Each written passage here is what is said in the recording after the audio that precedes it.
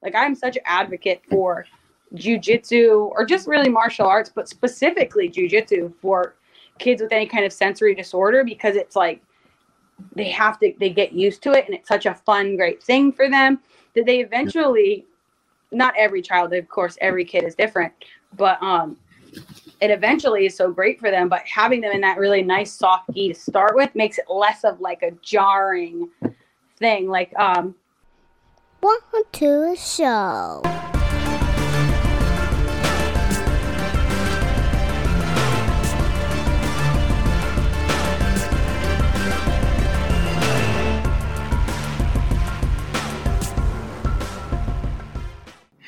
What's going on, everybody? It's Dante with another episode of Off the Mats podcast. Things have been a little wonky lately, just with content, topics, guests. I think it's been fun, but just kind of all over the place, all the same. So we're trying to bring it back to base with jiu-jitsu. So my guest this week is going to be one of my teammates and good friends from Crazy 88. We're going to be talking with Coach Christy today. Hello, Coach. hello. And we're just going to have like a general jiu-jitsu conversation, just kind of talk about her journey, just the start, the middle, the current, and the future. So, hey, Coach Christy, how you doing? I'm doing good. Good. So I guess my first question with you as far as training and everything is, why jiu-jitsu? So I started wrestling when I was younger, probably about like 8 or 9. I started doing like rec league wrestling. I really enjoyed it. Super small for my age growing up, and I have a lot of siblings, so I always felt like I was always under some kind of attack, like with my siblings. So I convinced my dad when I was younger to let me do wrestling. Definitely did not go over well at my house. My mom was not a fan of it ever. I don't think she ever really became a fan either. But I convinced him to let me do it when I was younger, and then I wrestled till high school. And then once I got out of high school, there wasn't really anything for me to do outside, like as far as wrestling wise. Like, I was never really interested in like doing any other kind of martial arts. Like, I've never really been super interested in like the more traditional styles for me. So I had a friend who was working at the gym at the time, and it was actually the kid I went to prom with in high school, who was working at what was Ivy League MMA. And he was like, hey, we need somebody to come and work our front desk. Is that something that you'd be interested in? And I was like, yeah, I mean, it sounds cool. Like, I was going to school right down the street. At the time, I was in college. So it was like just a natural thing just to find a job really close to the school. And I got there and I was like, this is weird. This is like, because I obviously was used to wrestling, but I had never experienced the gi before. So I just saw these guys like wrestling around in these like what looked like pajamas to me. And I was like, just gay. So I probably worked at the desk for like 2 months before I really even did a class there, because I didn't really understand the rule differences, the rule sets. So it took me a little while to be comfortable with that. And I mean, this is 10 years ago. So at the time, I was one of 2 girls in the school, or I guess 3, because Gina was there. One of 3 girls in the school, but I was only able to take morning classes at the time because I was working the desk at night. So then I started taking only morning classes, and we had a 6 a.m. class at the time that I was doing. Then I would go to school, and then I'd come back for the 11 o'clock, go back to class, and then come back at night and work the desk. So I've always kind of been interested in grappling, but yeah, I think jiu-jitsu, because jiu-jitsu was the closest thing to wrestling I could find. But I mean, I've stuck with it since. I mean, and now I don't do barely any wrestling in my game at all. Yeah, I would not have. I remember you mentioned wrestling before. As soon as you started telling the story, I started remember like, oh yeah, we did talk about this a while back. Yeah. But I started thinking like, yeah, like watching you grapple. It's like I would not You even wouldn't think guess for that. wrestling. Yeah, I think I don't do it as much because a coach I had at one point was basically like I was training down at Camp Springs with Lloyd Irvin, and I'm like doing the white belt competition team thing and doing all of that, and he was like, "Look, you are not good enough at this to do it in this room, so you should probably stop before you get hurt." Because if you start shooting in, like I'm like shooting in on DJ Jackson, and DJ's like, "Can you please just stop?" So basically, Lloyd was just kind of like, "You should probably stop because you're going to get hurt doing it in this room." So then I was like, "Okay, well, if I can't do the only thing that I thought I knew, then what am I going to do?" So then I just really started pulling guard a lot more. I mean, I still will shoot in every once in a while, but very seldom. But. I realized since we've been working takedowns recently, gi versus no gi. When I'm doing no gi, like I shooting, just going for the double leg, single leg is natural. But then when we had the gis on, and it just felt weird trying to shoot for a double leg because the grips. Yeah, I always feel like almost like required to snap them before I start taking them down. But I mean, I think that's also just from years of teaching kids, and that was like such a fundamental like snap, double that we always taught the kids. It was like the first takedown they learned.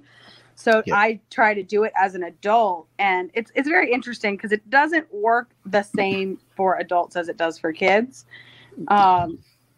But yeah, I don't do it as often anymore. I mean, we're in takedown month. This month is like, that's all the curriculum's going to be for the rest of this month. So I'm excited to kind of see what happens. But I also have not done a no-gi class since I've been back to training. Yeah, as soon as I saw that we were doing takedowns, my heart got super happy. And I was like, oh, yes, because I need that in my life. Yeah. And then once we put the gis on and started doing it the other night, I was like, oh, no, this doesn't feel right at all. I don't like this. I don't want to do this with the gi. I want like in the gi, I felt like I should just pull. Just go ahead and just get this to the ground. But yeah, we're working on it all month. I'm a lot more confident right now in my takedowns when I'm already down. So if it's like I have somebody there in front of me and I'm down and they're trying to pass, that's like the most often that you'll see me actually shoot, because right now I have got my knee injury. So it's like lowering down my level very quickly is so stressful on my knee, to where it's like if I'm already on the ground, I'm like more likely to go in for an ankle pick or than anything. But I think it's more, I've been trying to train without my knee pads on because I usually wear like my wrestling knee pads under the gi, but I've been trying to train without them just to take a little something extra away, that it's like I don't want to have to rely on this thing. So because of that, I'm like, every time my kneecap like hits the ground too hard, I'm just like, oh God. I will say that as excited as I was for us to start takedowns this month, and I don't know that this had anything to do with it, but Tuesday night, no gi, we're working the double leg, shooting, and then Wednesday, I couldn't walk. Oh, like, yeah, because was it your legs or your... So my legs were sore just from the movement, but my left knee was, I was having this sharp pain at, at the top of the patella. Mm-hmm. And, I still showed up Wednesday night to work with the kids. And Coach Brandon looked at me and was like, are you okay? Because every time I would I thought you were limping a little bit. The limp was a lot better by that point, and it worked out because I didn't go to Wednesday morning class. Yeah, my wife scheduled something. We had to sign some papers that I didn't read. I don't even know what I signed, but we'll see. We'll see when they say. So, yeah, like you just signed over all your action figures. Oh my God! But it kind of worked out that I didn't go to Wednesday class because I was gonna. Because I'm a knucklehead. You would have been really sore on Wednesday. We did, it was all takedowns, and then we did like a from the back, like, I don't even remember. It wasn't a suplex, but it was like more of like a drop. But okay. that would have been rough because I know like I was doing it and I was like. So we did a drop on Thursday night, but by that point my knee was feeling a lot better. Like I didn't feel any discomfort. This morning I went in and worked with my friend, and I walked out of the gym and my knee just started that shooting pain again. It hurts walking up the stairs, stuff like that, but it's all right. I'm 43. It's supposed to happen. I'm old. When you started competing in jiu-jitsu, like your first competition, what was that like for you? Oh my God, this is such a horrible story. It's like such a bad experience. So my first tournament, my coach at the time did not want me to do it. Like he was like, no, you really shouldn't. Like you're not ready. And I was like, no, I've got it. Like I had some of my wrestling background, so I was like super confident.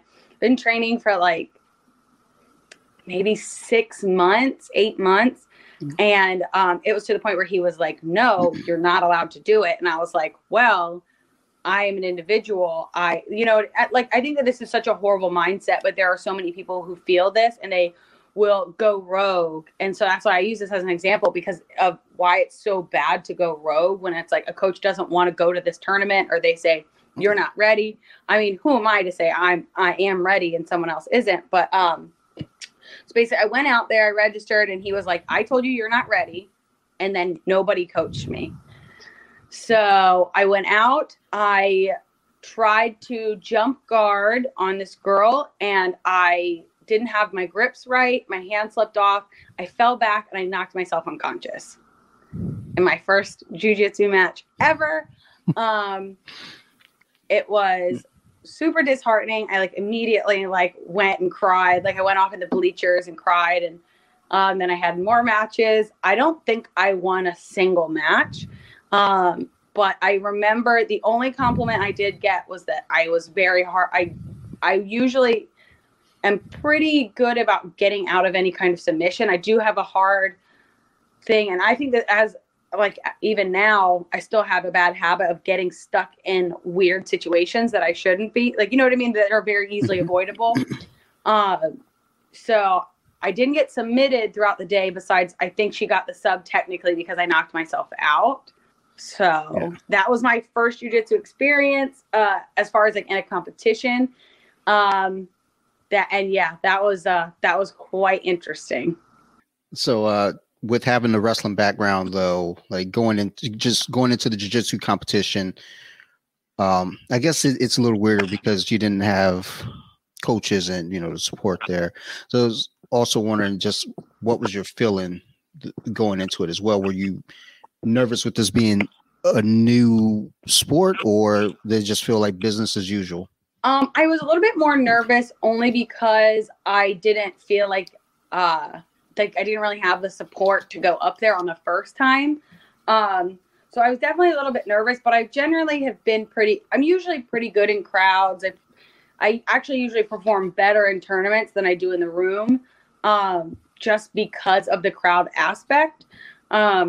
I think I also get a little bit more confident going with people that I'm not friends with, especially I have been at my school now for 10 years and I've always been front of house kind of stuff. So now I'm the manager of the gym. So it's I don't want to be the one to go really hard on somebody in the room and then be like, oh, she's an asshole because of this, that, and the other. And I'm like, I mean, I'm really not, but which I don't think I've really ever had too many bad experiences with that.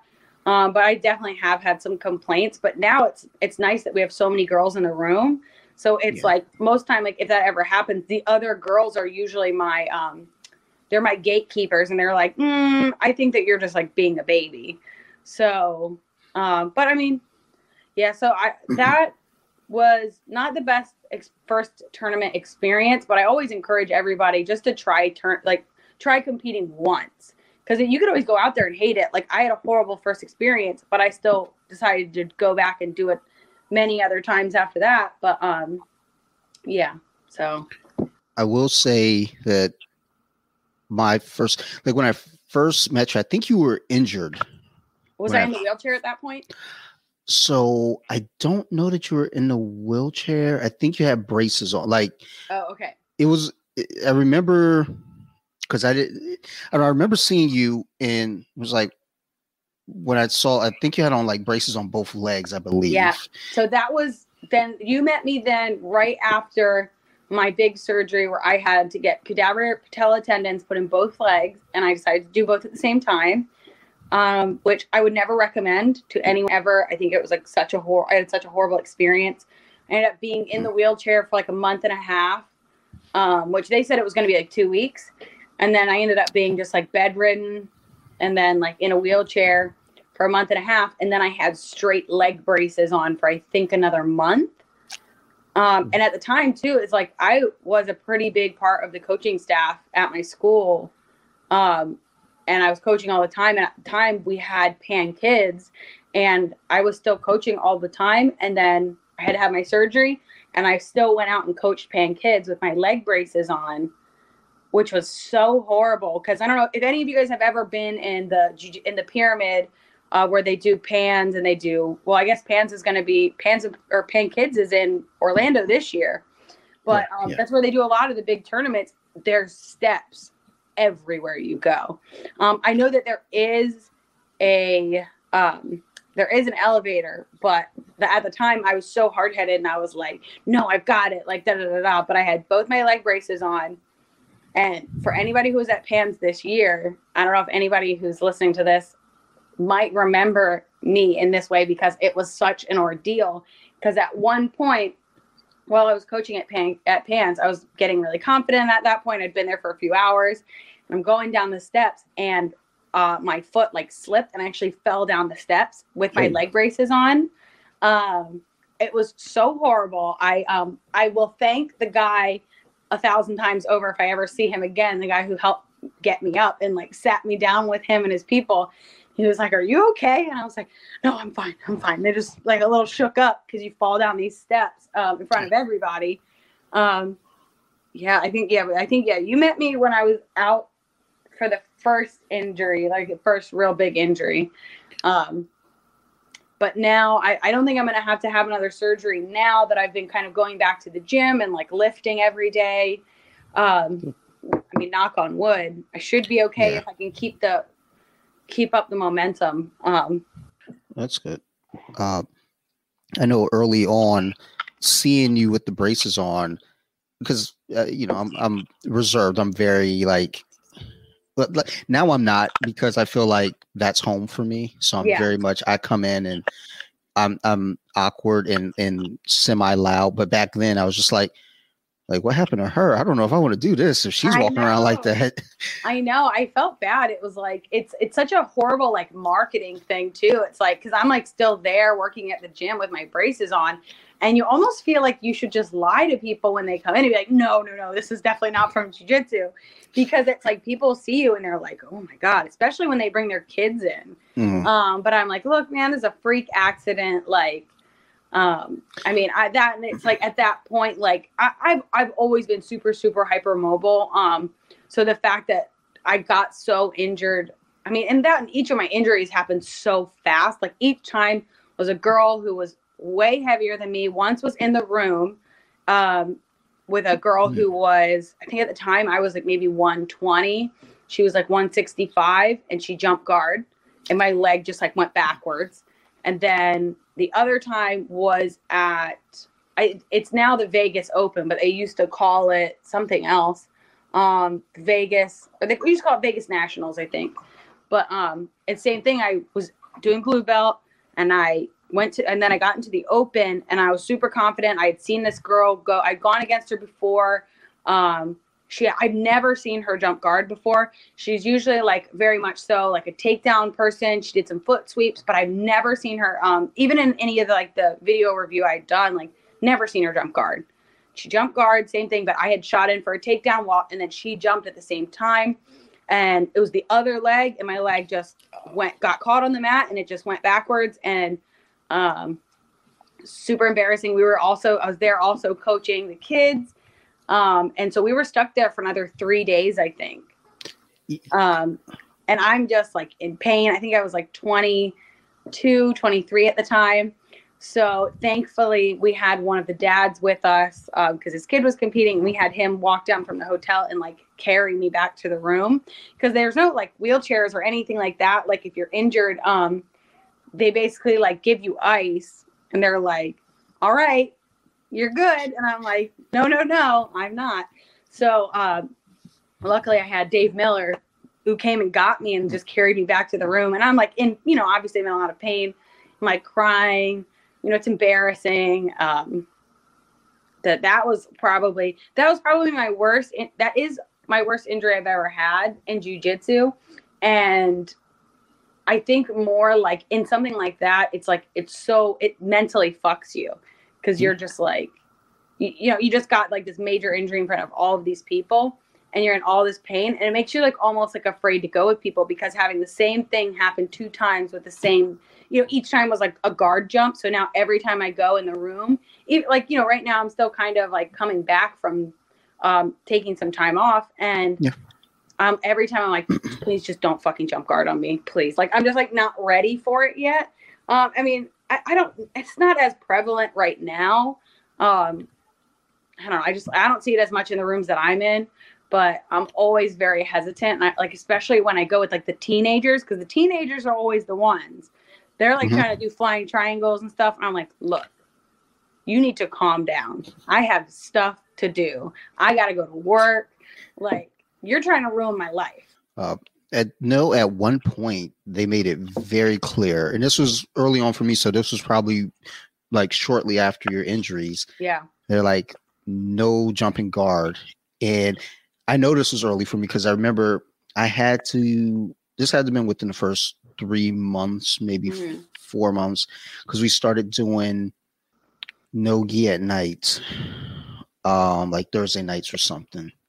Yeah. But I happened to make it in on another night for gi, and I jumped guard on someone, and I freaked out because in midair, as I'm doing it, I was like, "Oh my God, I'm so sorry." He caught me, and he was like, "It's okay, just that we don't do that here." And to be honest, I'm not sure why I jumped guard because I've never seen anything with guard jumping before ever. One of those things, man. People just like they see it and they're like, "Oh, that's cool," and they know the closed guard position, so they're like, "All I have to do is jump."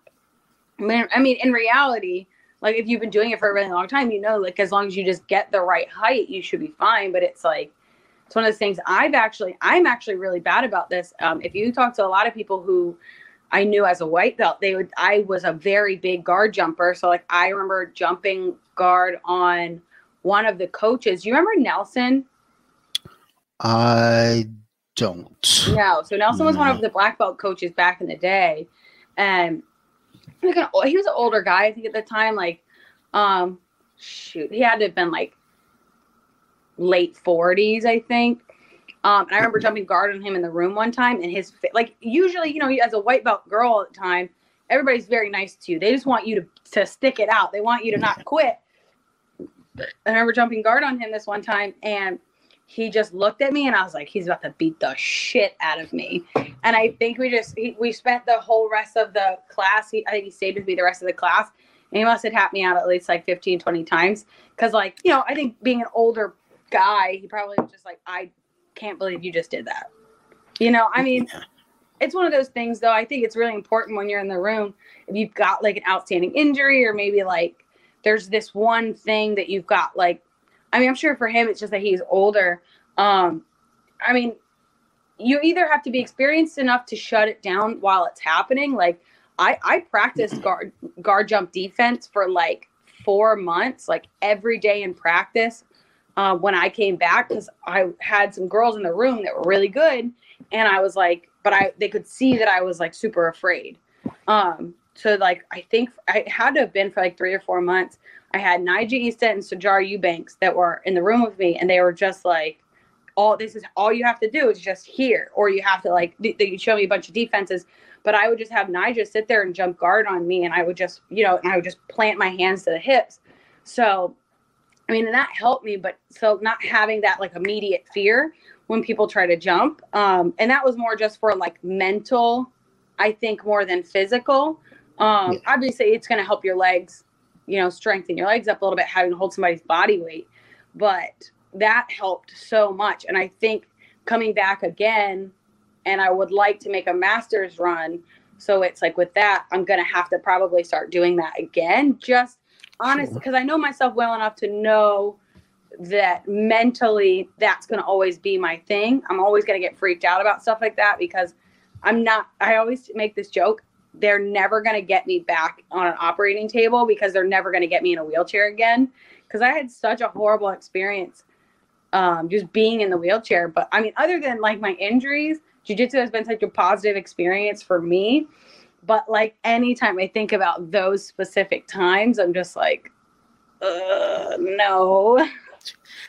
I remember being at a Onaga, and Naomi, I think, was coming off of some sort of knee. I don't know if it was surgery, but I know she had been down for a minute, and someone jump guarded her. And I think everyone on the side, we all just gasped.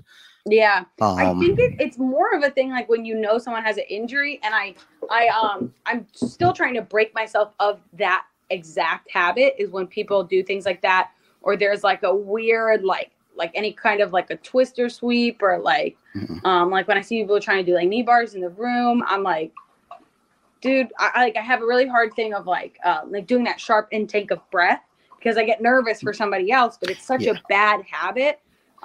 Especially because that person could probably have really good defense. Like I know when I watch Mahoney go in the room, he has really good like knee bar and like ankle lock defense.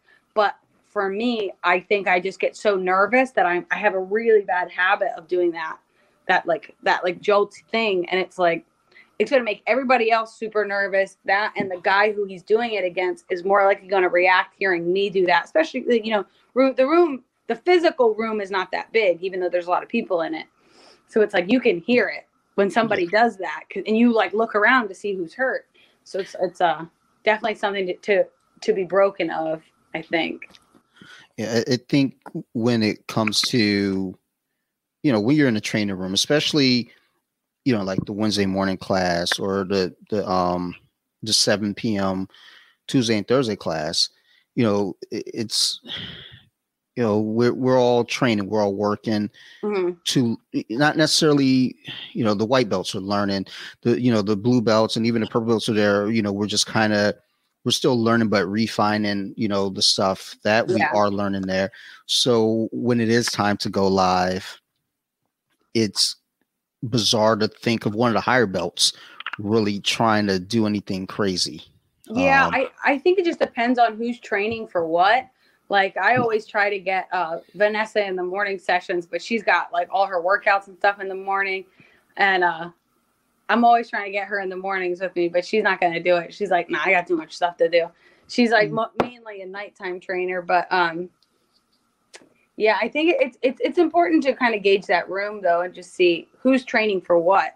Because like a lot of the people in the morning sessions, I'll say, are a little bit more casual, right? Like, you get the competitors who are doing the 2-a-days, doing the morning sessions and the night sessions.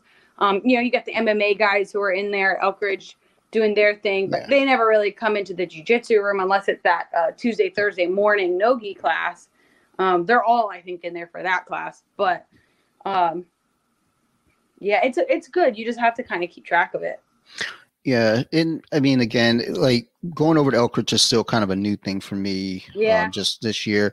But I'm getting that feel now when I get in there. I know who's who. I know, and no one knows about my stomach there. So that's one of the things I keep in mind is let me find someone that I know is going to be kind of more my pace in terms of just like I'm a hobbyist. I'm not here to,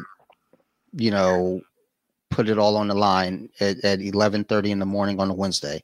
I got therapy after this. I got shit to do. I can't be battling. Yeah. I did my first sparring class since I've been back on Saturday, this past week. And then I did the Monday Memorial Day practice. And I was just like, each of those practices, I was like, dude, this is each time, it's a little bit warm in the room on those days. And then the Saturday class is an hour and a half. It's a warm up and then it's rolling. That's all it is. And I walked in the room, and I I'm still getting back in shape. And Coach Julius was like, you know that this is 100% sparring. And I was like, oh yeah. I already knew that. And I had no idea. I literally went in thinking it was just, there was going to be like, the 30 minutes at the end. But I will tell you, I was not ready for that full hour. I was not. So that was Memorial Day, you said? Yeah, we had like a Memorial Day practice. Yeah. That Julius does like a structured open mat on days like that. So that way it's like there's nobody at the front. There's no client services, nothing like that. But that way everybody who wants to train can still come in and train. But they just have to realize that like the staff, they want to give the staff the day off, So I knew that I wasn't going to be able to come in Wednesday morning. And I thought about that Memorial Day class. Mm-hmm. But then there's something told me, it was just like, don't go. Because number one, I don't think timing wise, I would have had time to do the full class just with Sarah having to go to work. But also, like, there's just this weird thing like, you know what? Just sit this one out, play it by ear. And then the Memorial Day wasn't, I don't think it wasn't that bad. We did a lot of drilling. It was actually a really great class, but the Saturday was the banger. The Saturday is the long rolling one, but I think we still rolled for like, I don't know. I can't even keep track because once you start, it's like you don't look at the clock. Like you're just there until they say line up at that point. But I don't think it was too bad on Monday as far as like that goes. But I got a lot of good rounds. I mean, there was still like 30 people in that class. Oof.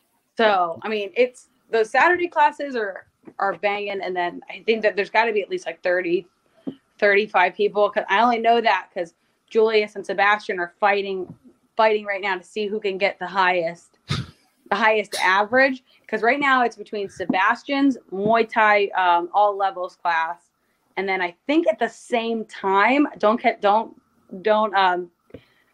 me on this, but I think at the same time in the jiu-jitsu room, Julius has that class. So at one given time, there's like 100 people in there doing class. Wow. I think there's also a boot camp class going on. So I'm like, but it's funny to see, like, they're always like, how many people did you have in your class?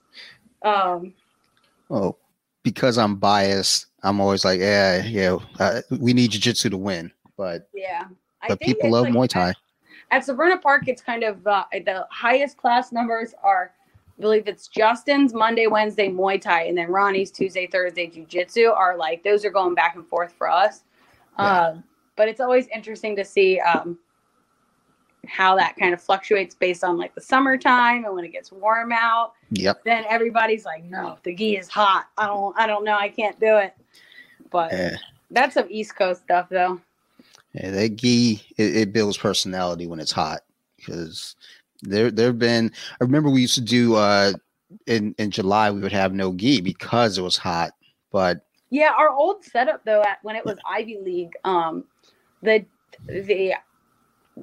air conditioning was always kind of funky in that building. I'm so glad we got out of it, because it was like every time at the gym, it's like I would always tell them, like, dude, we can't have the AC go down, because especially like for the adults, it's like the adults can kind of like grit and bear it, but when you got like tiny ninjas, you got like little 3, 4, 5-year-olds in a gi and they're hot. It's like, and then you're trying to like obviously keep the momentum of the class going and have them not freak out because they're hot, and have them actually following the rules. They cannot be like super hot like that. I mean, as we're getting into the warmer weather, a few weeks back, we had one specific little girl. She's constantly taking her gi like, it's hot, it's so hot, and it wasn't even weather-wise wasn't hot yet. It was still not chilly but comfortable. So I can only imagine, as we're going into the summer months now, what that's gonna do for her, because I've been seeing her more for our Wednesdays class.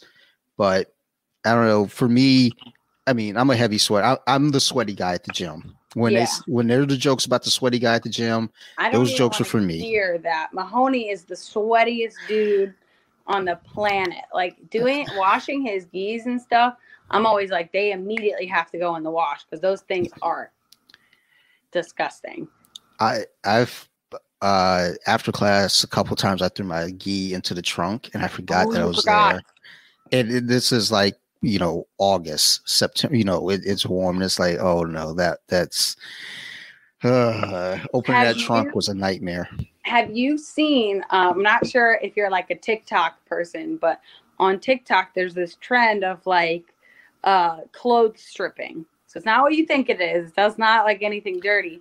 Yeah, it's just the process of stripping all the excess soap and sweat and oils out of a piece of clothing. So I actually tested it out with our rental gis, because you know how like we've got gray mats, so like your shoulders will start to get like a little bit like not great, and like because we wear all white gis, like for Crazy 88 it's all white gis. So I tested it out and I'm going to do it again because I want to try it twice and then hang on the gis to see if it messes with the integrity of the stitching. So but it's really exciting for stuff like that, especially like we do like to provide rental gis to people who are coming in trying it out for the first time, because buying a gi is it is an investment if you don't know if you're going to like it. So that's a cool thing for you to try, especially with, like I said, us being all white gis. When those white gis get dingy, it's like, ugh. Initially, I think the coach was wearing black, and then I just got in a black gi, and then we switched to white, and I was like, oh no, I don't have money to get another gi right now. But some, like, just because our phones listen to us, and I go on Facebook, and I don't even know where I got it, but there's this white gi, Maeda, on clearance, $40. Nice. A2 and A3. Now, because I'm me, I shrink stuff. So I was like, let me get this A3. I know I'm going to shrink it. It never shrunk. So there are some gis, they just don't shrink, which is great. Yeah. Like I know that we don't sell them at the gym anymore, but I've always been a super big advocate for the Breakpoint gis, because I love giving them to kids, because I tell the parents, you get parents with like 3 and 4 kids in the program, and then you're telling them they gotta hang dry this piece of clothing, and they're like, no, I'm not doing that. So the Breakpoints are nice. And honestly, too, is we sell the Moyas now, and I don't think the Moyas shrink very bad either. No, my Moya is pretty good. It still fits pretty well. The top, especially, the pants are a little high, but they're not as bad as the elite sports, because they sent me stuff early on, and immediately just I know. I always high waters when they come into the gym. I think everybody always assumes that the front desk or like management, that they want you to buy their stuff because they make money. Of course, that's not like. But also, we're not going to buy a shit product. Yeah. And I'm not here to shit on anybody with an elite gi. But what I will tell you is, if you spend a little bit more money on getting the gis that are sold, I'm going to say most schools will only carry gis that are good quality. If you're going to a legitimate jiu-jitsu school, then they're going to sell gis. And if they're going to sell gis, most often they're not going to sell shit gis, because they don't want to get the complaints from the clients and then have to deal with that kind of customer service aspect of it. So we only stock gis that are going to be better quality. But I don't know. I just feel like it's just worth spending that little bit of extra money. What is the elite gi right now on Amazon? It's got to be $40-$50. The last I saw was 55, I believe. So you're going to spend $55 on, first of all, unless you are a short, stocky person, those gis fit weird as shit. They fit like almost like a judo. Not obviously it's not that dramatic, but you always see the jiu-jitsu gis where they're nice around the wrist. But then there's so much extra like armpit material, which is why I only will buy either female cut gis or long cut gis. So like I am not very long, but I'll get the A0 long from Hyperfly, because they make a really nice gi too. Yeah. So I'll wear like an A0 Moya, or I'll wear an A0 long for the Hyperfly, because then I throw those bad boys in the dryer nonstop. Like I actually regret getting the long for the Hyperfly, because they just didn't shrink. Like the pants right now, I gotta like hike them up like to my belly button to get them at the height that I like them, because they just didn't shrink, which is a great thing. I don't like regret buying my Hyperfly. I just wish I would have gotten it true to size if I would have known it really wasn't going to shrink. I'd like to see Hyperfly do more, or maybe not do more, but have a steady stock of kids geese, because like for the kids, those are so nice to have because they've got that. I don't know exactly what it's called, but like the way that the sleeves are stitched. Have you ever looked at them? Yeah. Yeah, like the way the sleeves are stitched are really nice. But for kids, man, if we're looking at kids geese, Moya kids geese are hands down the best because especially they're so soft. We're like kids putting a kid in a gi is already hard enough if they're a beginner and you got to like explain the whole thing, especially like where we live, we've got a good influx of like autistic children in the area because there's so many resources in the area for them. And jiu-jitsu is great for them.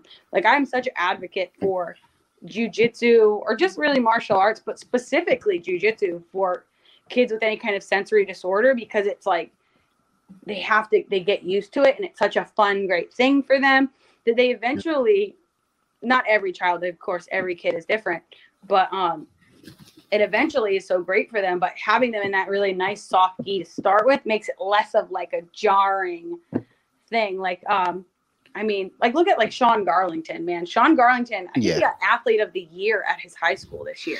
Yeah, that was awesome. Yep. Dude, he's such a cool kid, man. It's so weird that he's like graduating high school because he started training when he was like maybe 8. And it was like at first he wouldn't talk. He wouldn't make eye contact. He didn't really care to be touched by like most, like he would go with his brother and his brother was really the only one. Now, half the time when I see him, I'm like, all right, Sean, get off me. Like, that's enough. He's very, like, I love every time I see the kid. He's just so awesome, so open. Just, hey, Dante, comes over, pats me on the back. And, I'll mess with him a little. It's like, we're like, what are you doing? Like, what are you doing? Are you threatening me? It's like, no, I'm not threatening you. Yeah, he does that, man. He does it to me where he did it to a point where I was like, Sean, I was like, I am smaller than you by like a good amount now. Cause Sean's like, I think at this point he's got to be hitting 6 foot almost. Yeah, he was, I know he was taller than me even last time I saw him. It's been over a year, just pre-COVID. But imagine this kid, he's like 6 foot. He's got to be what, 170 at maybe 160. I don't want to like shame him if he's 170, but and then he's like just always, but he thinks that he's like a little kid still. Yeah. And he's trying to be rough with me. He's always like punching me in the shoulder. I'm like, all right, man, chill out. Like at one point I had to like talk to his mom and I'm like, look, can you please remind your son that he is the size of of an adult at this point? And he's over here like being rough on everybody, which, I don't want to sound like a baby about it, but every time you'd see the kid, he'd like punch me in the shoulder or he'd like put me in a headlock, and he's like sneaking up on me, putting me in headlocks where I'm like, man, I'm just trying to do some paperwork. I'm trying to hang out. You're over here trying to murder me. Like, I don't appreciate it. No, he's a great kid. Anytime I see that they post, any update on, what he's doing with school, especially, that makes my heart happy. Like, I just can't stop smiling. He's such I think it's just because he's like, with when you teach kids, it's just like they're so infectious, right? No matter what their attitude is, it is infectious. So if the kids are being little turds, it's infectious. It makes you mad. It makes you kind of like, you're like mirroring them. But when you've got kids like Sean's a great kid to have in the room, whether it's adults or kids classes. He wants to help. He's like a great advocate for the program. Like he's just a great kid, but also he's so happy. Even when he's there getting whooped up on, he's like happy about it. He's like, I'm just here. He and Mouth, like early on for me. Well, I mean, my first experience was getting just thrown around by Mouth. Yeah. And that's why I came back, because I was like, I'm not getting beat up by a 14-year-old kid. And my goal was always like to finally get him back. And I rolled with him before he left for college.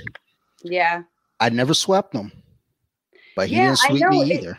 it's one of those things. It sucks because you see so much progress and you see so much potential in these kids, and then you lose them for whatever reason. But like going away to for Michael, like Michael Garlington was on a path, like he was going to do very well, and then he went away to college. He's having a great time out there. I'm so glad he loves it out there at Salisbury. But it's like I'd love to see him obviously graduate from high school, find a good job, be happy, all of that. But in a very selfish way, I want to get him back in the room because. We got Jacob, who's still we've got all these kids that are still in the room that grew up in the program, but it's nice to have that first. I mean, he wasn't the first kid to really become a successful adult in jiu-jitsu, like as far as competitively. Like I would say that we've had some before that, but he definitely made the biggest splash, right? Yeah. Like he's such a goober and he's just like so full of himself, and it did catch him a lot of slack for a while. Because, like, he would go and he would just, like, fuck these adults up and, like, the blue belt and the purple belt division. And he's, like, orange belt or green belt at the time. These adults would get so mad about it. But also the fact that he was so aggressively confident. Like, I remember this one tournament where we had to actually talk to him about it because he was going in at the tournament. And, like, when they would tap hands and they would be, like, kind of, like, sitting there, like, getting ready to grip fight. And he would always like shake the guy's hair, like how you like rustle a kid's head. Yeah, he would do that to these grown men, and I'm like, dude, you gotta chill, Or he would get somebody would get in the turtle, and then he would just like sit there, like literally just back surfing on them. Yeah, I'm like, dude, these guys are gonna quit. They're gonna quit jiu-jitsu after this. He's done that to me before when I've turtled. And I didn't know how to react. I was just like, I mean, I kind of just accepted it. But like he and Sean, they both, I don't know, just kind of the way that they carried themselves, it always helped me because for a while I still do now, but early on, especially, I was having panic attacks before coming into class. I would sit in the car, go through what I have to go through. I still come in. Yeah. But over time, I would, come in there, work with them and just they're having a good time. Everybody's having a good time. So it was kind of a reminder to myself, go in there and have a good time. Like this isn't the end of the world. Yeah, I think especially too, it's good to keep that attitude, especially for like the white belt classes. Is like, man, when you're starting out as a white belt, it is. You don't know what you want out of it yet. I mean, there are white belts that come in and they know that they never want to compete, or they know that's the goal. But it's like, it's nice to keep the room for the white belt class a little bit lighter. And then once you get into the intermediate and the advanced classes, that's where you can kind of start shutting that down. But it is nice to kind of see that they kind of keep the room a little bit more positive. I mean, positive for some people. I got so many. I'm not going to lie. Over the years, I got so many complaints about the teenagers that were just beating the shit out of the adults. And I'm like, man, that's such a dumb thing to complain about. Like, in my opinion, like, you're complaining that these kids got good at this thing that you're just starting. Well, I mean, that's your own ego beating you up, though. I mean, and again, when I first got in there, Michael, he stormed me around. Yeah. Just like, and that was motivation for me. He was like, okay, I'm going to get this kid. He's growing. He's still a kid at this point. So he's only going to get better. He's only going to get stronger. I'm like, sooner or later, I'm going to catch up to this dude. And, never did. At the very least, again, I kept him from sweeping me and making me look silly. Yeah. But, I couldn't sweep him. So I was like, all right. And then Jacob actually, did he sweep me? I think he may have taken me down recently. Or no. We were doing King of the Hill. And he was down. And he had I don't know what happened, but he ended up somehow on my back. And it was weird because I was like, how did you get there? I was like, all right, you know what? I'll be back. Went to the back of the line, just waiting on him. And class ended. But it's like seeing these kids grow and getting better, that's just one of those things, especially with jiu-jitsu, that I always just preach to everyone. It's like, look, I don't think jiu-jitsu is for everyone. No. But I do think everyone should, try it to find out if it's for them. I think it's important. I mean, Yeah. because I like you're saying, like those kids. It's cool to see. I think being there for as long as I have, all of the kids who've grown up in the program, I've been there since their first day, and I was there and I checked them all in. I got them all their first Ds.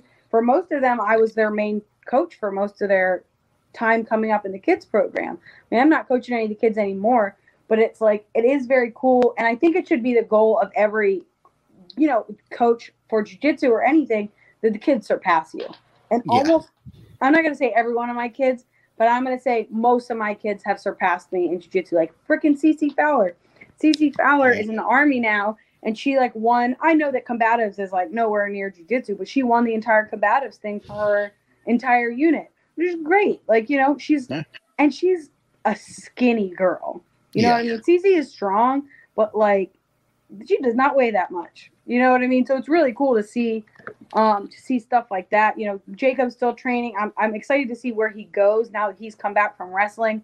I mean, not in the greatest of circumstances. Obviously, he got his senior year of wrestling stolen from him because of COVID. So it's like, it did force some of those kids who were going to make that high school wrestling run to see if they can do it. It sucks to see them come back and kind of not have the greatest attitude about it because they wanted that last year, right? Yeah. Which I think that if you're going to do wrestling, you should still be able to do jiu-jitsu on the side. It's not like, I know these kids are practicing every day, but it's like, you're done. I mean, I guess I say it now, but I'm sure I wouldn't have done it if I was in high school. But I'd like to see all the kids who do go and do some to go out for wrestling to still make it in the room and do jiu-jitsu, at least do like the no-gi classes or whatever. It's not like you're going to automatically get on your back. Hopefully to like just be sitting on your back in your wrestling match and be like pinned. Like, oh, I thought we were in jiu-jitsu. Like, how often would that even really happen? Yeah. That's one of those weird things too, when you think about the two sports and comparing them, where wrestling, you never want to be on your back, that, you lose. Where jiu-jitsu, you don't necessarily want to be on your back, but you can create offense from your back. Yeah. With Coach Alex, Coach Mike, as I butt heads with them every so often on the mat. One thing I said to Coach Mike recently was, dude, I'm afraid of a wrestler who embraces jiu-jitsu. Because it's like Mike, what I will say is I love Alex Ward, but he never he always was a wrestler doing jiu-jitsu. Mm-hmm. You know what I mean? Whereas Mike Morano is really doing it. Like his jiu-jitsu, like I'm like, oh shit. This is not just you hanging out, because it actually showed up on like my story the other day. It was like 2 years ago, maybe last week or something, was Mike's first jiu-jitsu class. Because remember, he was like teaching, I think he was helping out with the kids' wrestling classes at that point. And Finn, his son, had been there for like at least 6 years at that point. And Mike had never had any desire to do class. Never. And then he did the jiu-jitsu class, and I was like, he's like, it feels weird. I'm in these pajamas. And I'm like, and now look at him. Yeah, he and I, during King of the Hill, every time in King of the Hill, I end up matching up with him. And I just look at him, I sigh, we tap hands and say, let's go. And the last time we went, was it Thursday? I think we were in the gi. And we ended up in a weird position where his wrestling would have come in handy, but I think he chose not to use wrestling. Mm-hmm. And went, with jiu-jitsu, and I'm just thinking to myself, like, oh man, he's really, he's utilizing, all the tools now. He knows that he could, just hit me with a cement mixer right now, easily, without question. But he chose not to. And then I guess we broke up into two groups. We bet by weight for King of the Hill. So Finn was over there just murking all of the teens. And I think Finn at this point, he sits on the kids and on the lightweight side of the room. But I'm like, do you really belong here right now? So I'm, as I'm standing in line waiting to go back around, I'm looking over there, and then Ronnie comes over and tells me like, after Finn's next go, I want you to switch and go over with him. And I'm looking like, oh, really? Like, not because like I'm bigger, but it was more like thinking like I've rolled with Finn, and he's a handful. He not just for kids, but for adults. So him, dumping Kyle, and then the only reason he didn't get me is number one, I'm 215 pounds, but also he was exhausted. Yeah. He tried to go for a trip and his leg, he didn't wrap it. And we both fell backward on him. And, he was out. And then I went to him after class, was like, dude, you had me. You're tired. I just saw you go with 5 people in a row in King of the Hill. Like, there's no way you would have energy for me. But he's another one, just watching him grow and watching him progress. And just, I love watching all the, the students just grow in this sport. So, like I said, I don't think it's for everyone, but I think everyone should give it a shot. And, if you don't like it, you don't like it. If you do, you stick with it. Or there's sometimes you may not like it, but you want to still give it that shot and see where it can take you. You see people like that every once in a while where I'm like, they don't know if it's for them, but they're going to keep doing it for a bit to try it. But then the one thing that you'll get with that every once in a while is you get somebody in the room who isn't sure if they like it or not, but they just have a shit attitude about it. And I'm like, man, if you're going to be that kind of stuff is just is very interesting because, it's not for everyone, but if you're going to be here, at least try. Right. Yeah. Like I get some people like that in the room even now where like I'm like, I was like, I get it, right? You're trying it out, you're trying to make it work, but like put in the effort, show up on time, be respectful, and give effort. Yeah. Really, like, because if you're not gonna do those very simple things, you're not gonna get better and you're not gonna like it. No. And I will say early on for me, I didn't think jiu-jitsu was for me. Yeah. Like, I'm coming from football and basketball. So, this isn't my normal. So I remember trying to tackle Frank like it was football, and he choked the shit out of me. Like it. And it was because for the longest time I didn't have a gi. So it was during a gi class, and I'm still showing up without a gi. He took my shirt and choked me with my shirt. And that was the moment where I thought to myself, it was like, I don't know that I want to do this anymore. I just got choked by my own shirt, and that's not okay. I know, it's so funny. Like, you get people and parents, like mainly parents, who will ask like what the point of the gi is. And I every time I have to say the same thing, and I always feel so awkward saying it. And they're like, well, it doesn't seem like it. Like, I'm not walking around with a gi on. And I'm like, do you walk around naked? Yeah. I'm like, at what point are you just walking? First of all, if you're saying that you want to do this for street self-defense, all right. But are you walking around naked, or are you fighting on the beach? And then if that's where you think you're going to get in a fight, you're a beach bum and you want to just get drunk on the beach and fight people, then okay, cool, do no gi. No, I get parents who argue that all the time. I've had friends argue that with me. Not necessarily, argument, but just more so, they'll ask the same thing. It's like, well, why are you in a gi? Why not this way? Because, a lot of friends, they watch UFC, Bellator, just MMA in general. So they look at the gi as just kind of like, oh, well, that's dumb. I don't see Anderson Silva wear that. I don't see, the Diaz brothers wearing that, which the thing is, though, they're jiu-jitsu players in the gi. So if you know anything, they're black belts in the gi.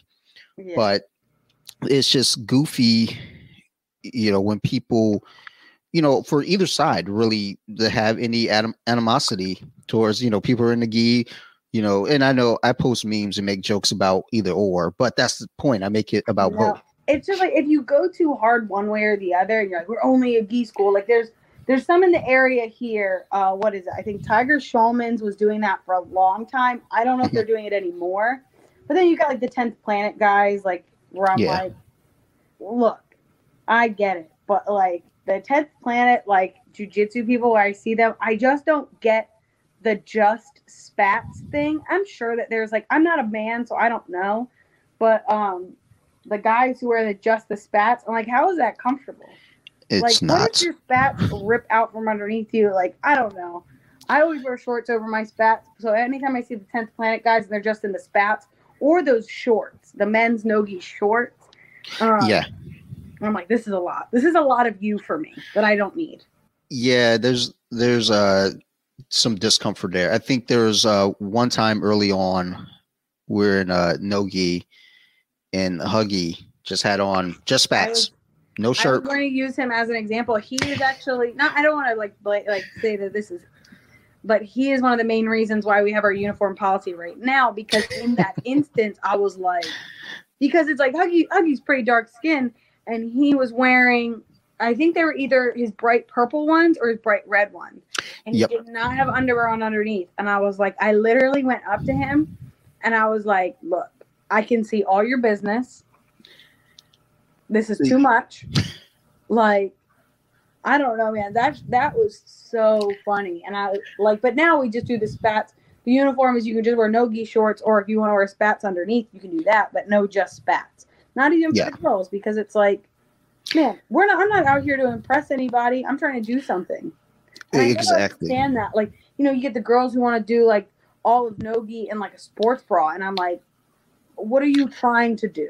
What are we here for?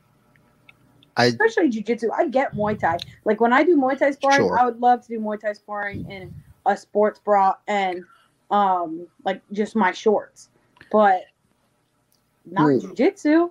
Yeah, and jiu-jitsu especially, it's for me, it's a comfort thing, just what I'm wearing. Like I tend to wear long sleeves. Yeah.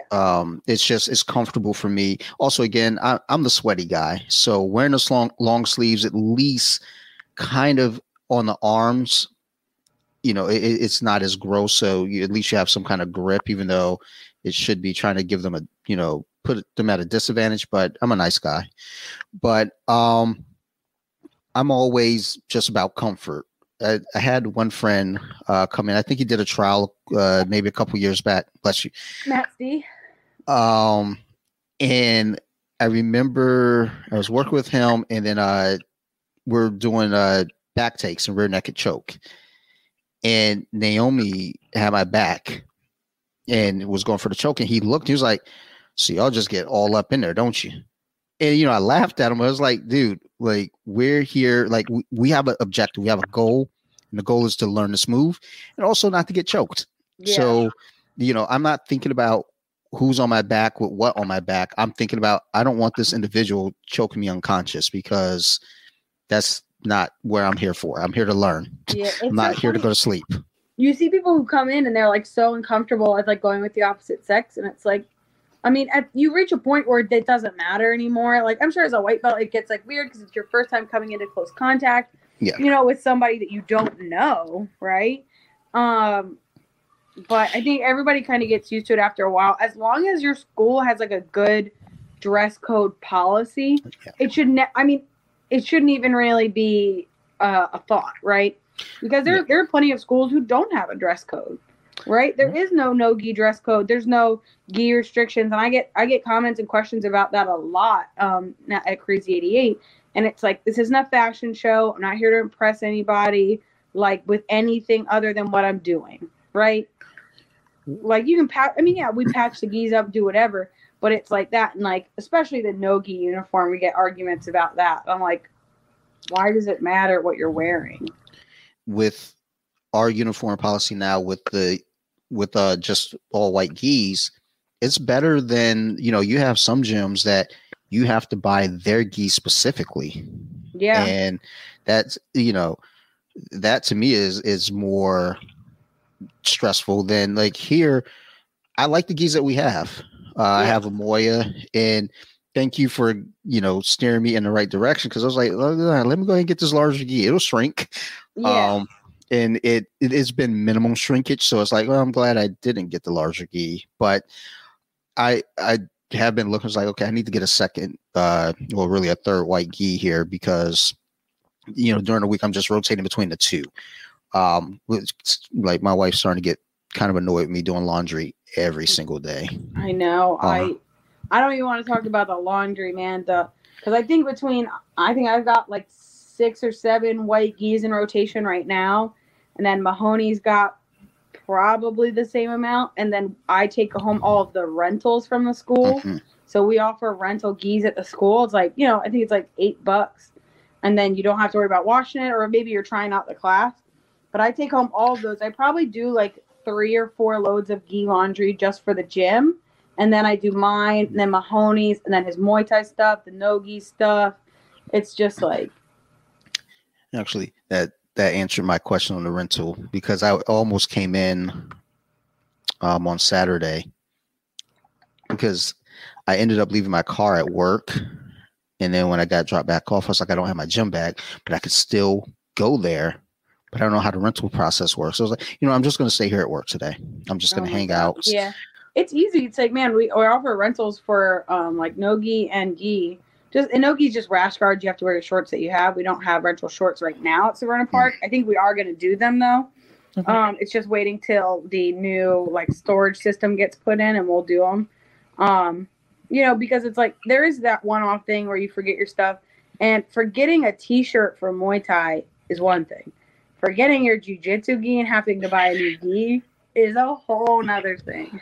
I try to keep a gi in the trunk of the car, but I've just been not paying attention to life. I have one last question before wrapping up here with just the experience that you've had with training, whether it be wrestling, jiu-jitsu, and just being in, this world for the last 10 years.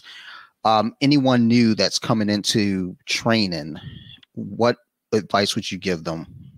Man, my advice is ask more questions. Just ask questions. Don't be afraid to ask questions. This one sounds so stupid.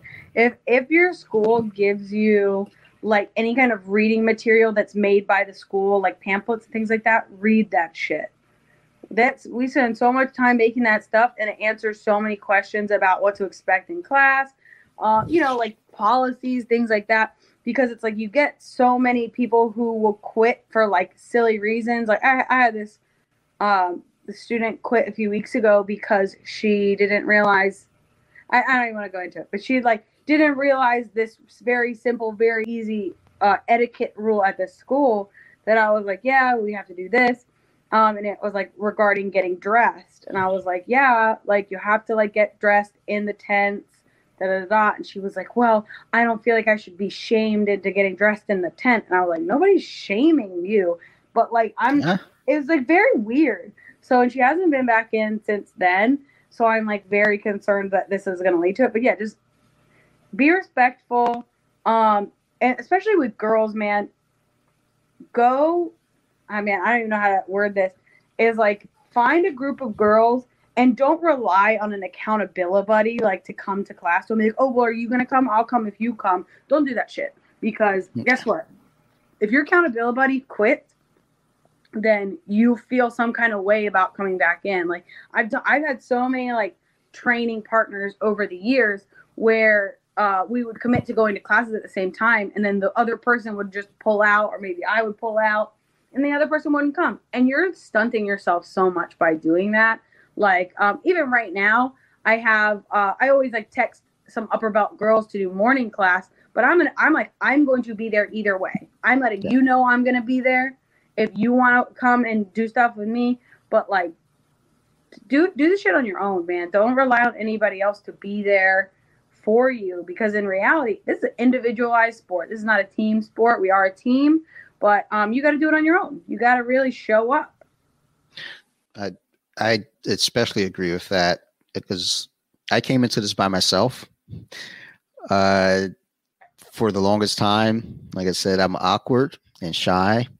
I talked to, Joe a few times, But otherwise, I didn't really talk to anyone at that gym. I just had to keep showing up every week. I could only show up on Saturdays too. So I had to show up every week just thinking like I'm that weird guy and nobody knows me. They don't even know why I'm here, but I keep showing up.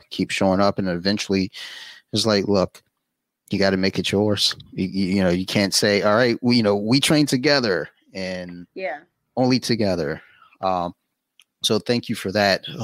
I not really like I have a few people who listen who I know want to get into jiu-jitsu. It's just that, taking that first step. And I think that advice, is very helpful to them and me harassing them saying, come on, dude, get on the mat. Almost every jiu-jitsu school now offers some kind of free trial. Try different schools. If you go to a school and you hate it, go to another one. Maybe it's the way they do their thing. Like, you know what I mean? Like, I think I got very lucky, you know what I mean, to find the school that I did at the time in my life that I was in. Like, I was really happy there. Like, I really enjoyed it. So, if you go to a school, maybe, and you don't like it, try another one. If you're motivated by a coach that's going to, like, really push you and give a shit, go to a competitive school. Because even if you don't compete, they're going to care because they're trying to get you to compete, right? And I think so many people get afraid to do schools that that compete very often. And like, nobody said you had to do it, right? Like, I mean, think about this. At Crazy 88, maybe only 25% maybe of the student base, including the children, compete. Yep. You can be the other 75.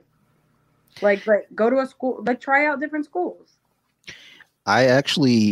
Before I actually showed up to Ivy League, I think a year, maybe 2 years prior, I always forget about it because I did a trial and I was so unimpressed.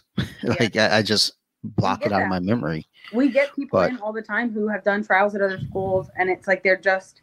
I don't knock anybody who tries to Creante school hop their trials, but like if you find a school that you do like, listen to your gut, man. But we've gotten a lot of students who have done trials at other schools. You know. I went to school in Columbia, out in Columbia, Maryland, not Columbia for anyone listening, because, people like, oh, he went to South America. Like, I don't have a passport, so no, I'm not going to South America anytime soon. But, I did the trial out in Columbia, and a friend of mine, he took me there, and I was really concerned about my stomach was the big thing. It was like, I don't know how this is going to work. So I trained with him the first class, and then they did King of the Hill. And somehow, some way, I passed someone's guard. And I was like, oh, my stars. I don't know what this means. After looking back on it, I think that dude let me pass. Yeah. But then I swept someone the next go around. I was like, okay. I don't know what's going on here. I don't know. And then I held someone in my guard. And they just kind of stood up and walked me over and flipped me over my head. I was like, okay, I don't want to do this anymore. But it wasn't that kind of made me not like the school. The school that was actually fun. But, a lot of guys, they're all, looking to be the next UFC champ. So, being there, I could feel that weird tension, and it could just be me overthinking it. But I just felt like, me and one other person were new people there, and we were just being ignored. And I was like, okay, this is weird. Like, we're getting no help here. Then one of the guys came over eventually and helped, I think, on my third trial class there with them. Yeah. It was really nice. I actually saw him at Shogun Fights a couple years later. And it was like, oh, I thanked him because I was like, I didn't quit jiu-jitsu altogether. I just didn't want to do it at their school. Yeah. But my next stop, a couple years later was Ivy League, which is, now Crazy 88. And I'm glad that stuck with it, even though, like I said in the beginning, I didn't think this was for me. I was like, I'm about to just go back and play, football on Sundays and basketball on Tuesdays. And, I'm still getting my workout in and, having fun. I have, kind of a team atmosphere, but ultimately, I think just the family environment there, because I did, and I still do feel like we are a big old family over there at Severna Park. And, there might be, some days, we're not feeling it, but we know that with each other. We still, you can tell when your teammates are off. Yeah, we take care of each other, and that's what I do appreciate about work with this team and just being here. So thank you, Coach Christy, for being part of that. Yeah. So I think I took up enough of your time for today. Thank you for doing this. This was really awesome, and let me just say, this was informative and fun. So yeah, I really enjoyed just hearing your experiences and just everything that's going on up there in your head regarding jiu-jitsu. There's a lot. I mean, I think after so much time, it's like you kind of lose track of it after a point, especially like just being in the sport for a while, and like not even jiu-jitsu, but also Muay Thai. Like there's always funny, crazy stuff going on. Like like some of it obviously you can't like put out there, but there's always crazy stuff going on because it's like you get people from all walks of life. You know what I mean? Yeah, absolutely. It's as I've seen several different first time students come through versus veteran students from other schools come through. Everyone's different that walk through those doors, and that's just me talking about what 6 years, five or 6 years of experience. And just kind of minimal experience versus you're there. Like, I'm there all day, every day. It's like if I show up and I don't see you, I'm like wait, where's Coach Christy? I think funny enough, I think that I've only called out maybe like a dozen times over the entire time I've been working at the gym. It's always like something crazy happens, right? Yeah. So it's very seldom that I'm not there. I mean, I don't know. Like I know there's a period too where I didn't want to be anywhere but there. Like if I wasn't at work, I would go over to the gym. If I called out from work for some nonsense, like I didn't feel great, I'd still end up at the gym somehow, some way. There's some days I have to force myself out of there, knowing that my wife has to go to work, and it's like, okay, I gotta go, but I want to be here. I know. I think especially when we used to have the morning sessions, it was, dude, I would be like there in the middle of the day, like just working, and people would just show up to hang out, and I'm like, all right, guys, all right, you gotta get out of here. I was late to therapy several times because the morning class would end, and I would just sit around, hang out, and talk with the guys afterward. Drill leaving. And then I text my therapist, hey, I'll be there 10 minutes late. So, otherwise, this was great. Thank you so much for doing this.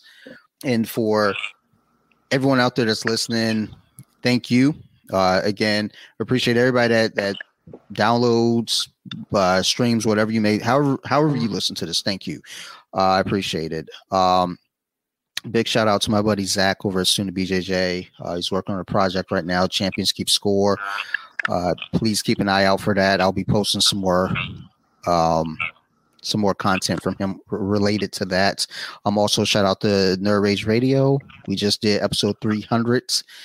By the time this comes out, we'll probably be on 302, 303. So check those guys out. That's a big deal. And I was on episode 300. So, go check me out.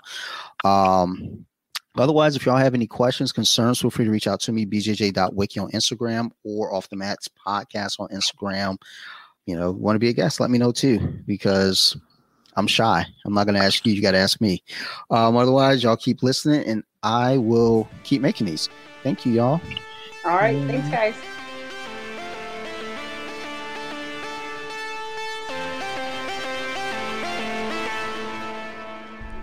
Deep with it. Now let me sing a song.